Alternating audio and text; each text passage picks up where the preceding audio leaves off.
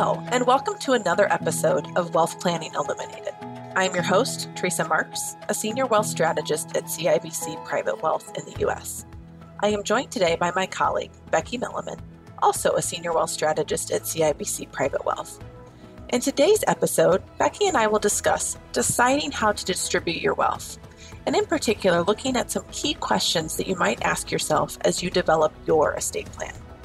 This is part 2 in our 4-part series focusing on estate planning fundamentals.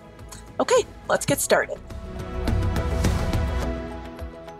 A lot of our clients, when they start thinking about their estate plan, they're focused a lot on maximizing what their children or their surviving spouse may receive at their death. But I think just as important, if sometimes not more important, is how will they receive the assets. So are there some questions or kind of key considerations they should be thinking about, kind of beyond that maximizing philosophy, and really, what should they be thinking about in terms of how to distribute their wealth? When we're talking about a married couple, when the first spouse passes away, I think they need to give some thought to, do they want all of the wealth to become available for the surviving spouse's benefit? Or do they want to have a portion passed to children if there are children? And I think this becomes particularly relevant when talking about a second marriage type of scenario and so on. And so I think they want to give some consideration as to who they'd like to receive that wealth. Perhaps that isn't necessarily only the surviving spouse. And then also, in what form do they want them just to receive the wealth directly? Do they want a surviving spouse or another beneficiary to have full control or access to the wealth? Some of those types of items really pertaining to the structure, I think they should give some consideration to. And what about, do a lot of people often put things in place in terms of other beneficiaries? Spouse, children, I think sometimes tend to be kind of the natural reaction. But obviously for clients that aren't married, or, is this where they're thinking about those issues as well? For many individuals, they wish to have some philanthropic component included as part of their estate plan or as one of the beneficiaries of their estate plan. And for many clients, there are also important individuals in their life that they'd wish to benefit. Other family members, friends, other people who have been important to them.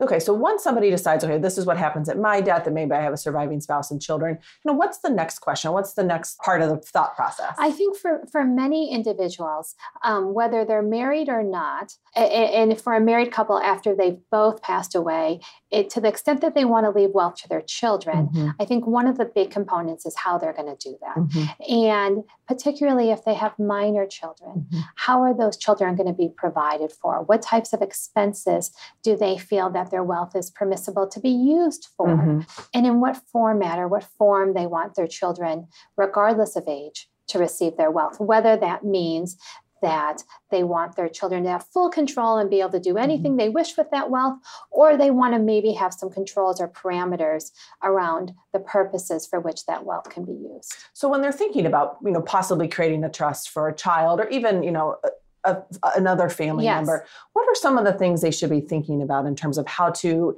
administer that trust or how to structure that trust? I think they want to think about the uses for which they feel those trust assets can be used. So do they want that trust to be drafted in a very liberal fashion, having very broad, what we would call distribution powers, meaning that the trust assets could be distributed for a broad variety of needs for the beneficiaries? Or alternatively, do they want to be further down the spectrum and have those trust assets be used maybe for more restricted purposes? And that really comes down to what the individual's needs and objectives and wishes happen to be. Also, I think they should give some thought to, do they want these assets to remain in trust only until the child or the beneficiary reaches a certain age? Or do they want those assets to remain in trust for the balance of the beneficiary's lifetime? And if so, who would they like to receive those assets after the beneficiary passes away?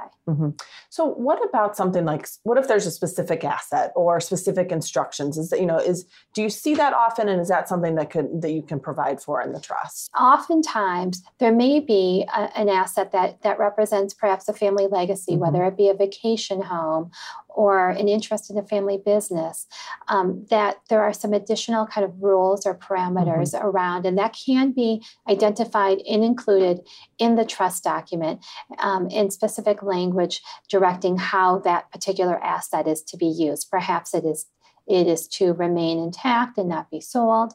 Alternatively, perhaps it is to be sold at some certain juncture point in the future, but the document can direct what your particular wishes are as it relates to that particular asset. Okay.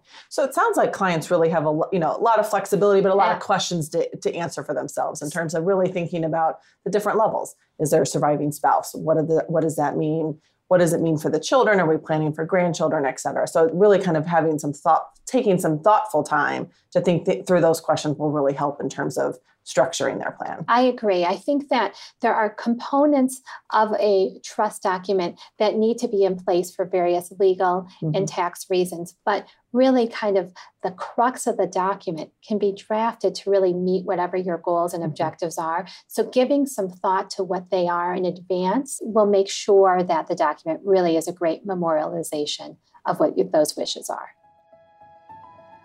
Thank you for joining us for this episode of Wealth Planning Illuminated. We hope you found this topic interesting and that you will continue to explore the variety of wealth planning topics available to you on this channel. Thank you and have a great day.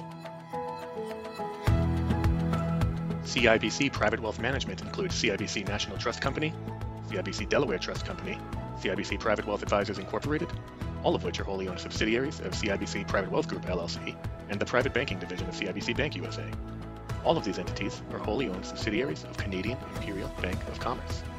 This document is intended for informational purposes only, and the material presented should not be construed as an offer or recommendation to buy or sell any security. Concepts expressed are current as of the date of this publication only, and may change without notice. Such concepts are the opinions of our investment professionals, many of whom are Chartered Financial Analyst charter holders or Certified Financial Planner professionals. Certified Financial Planner Board of Standards Incorporated owns the certification marks CFP and Certified Financial Planner in the U.S. There is no guarantee that these views will come to pass. Past performance does not guarantee future comparable results. The tax information contained herein is general and for informational purposes only.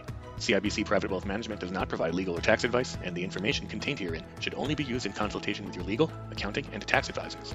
To the extent that information contained herein is derived from third-party sources, although we believe the sources to be reliable, we cannot guarantee their accuracy. The CIBC logo is a registered trademark of CIBC used under license. Investment products are not FDIC insured, may lose value, and are not bank guaranteed.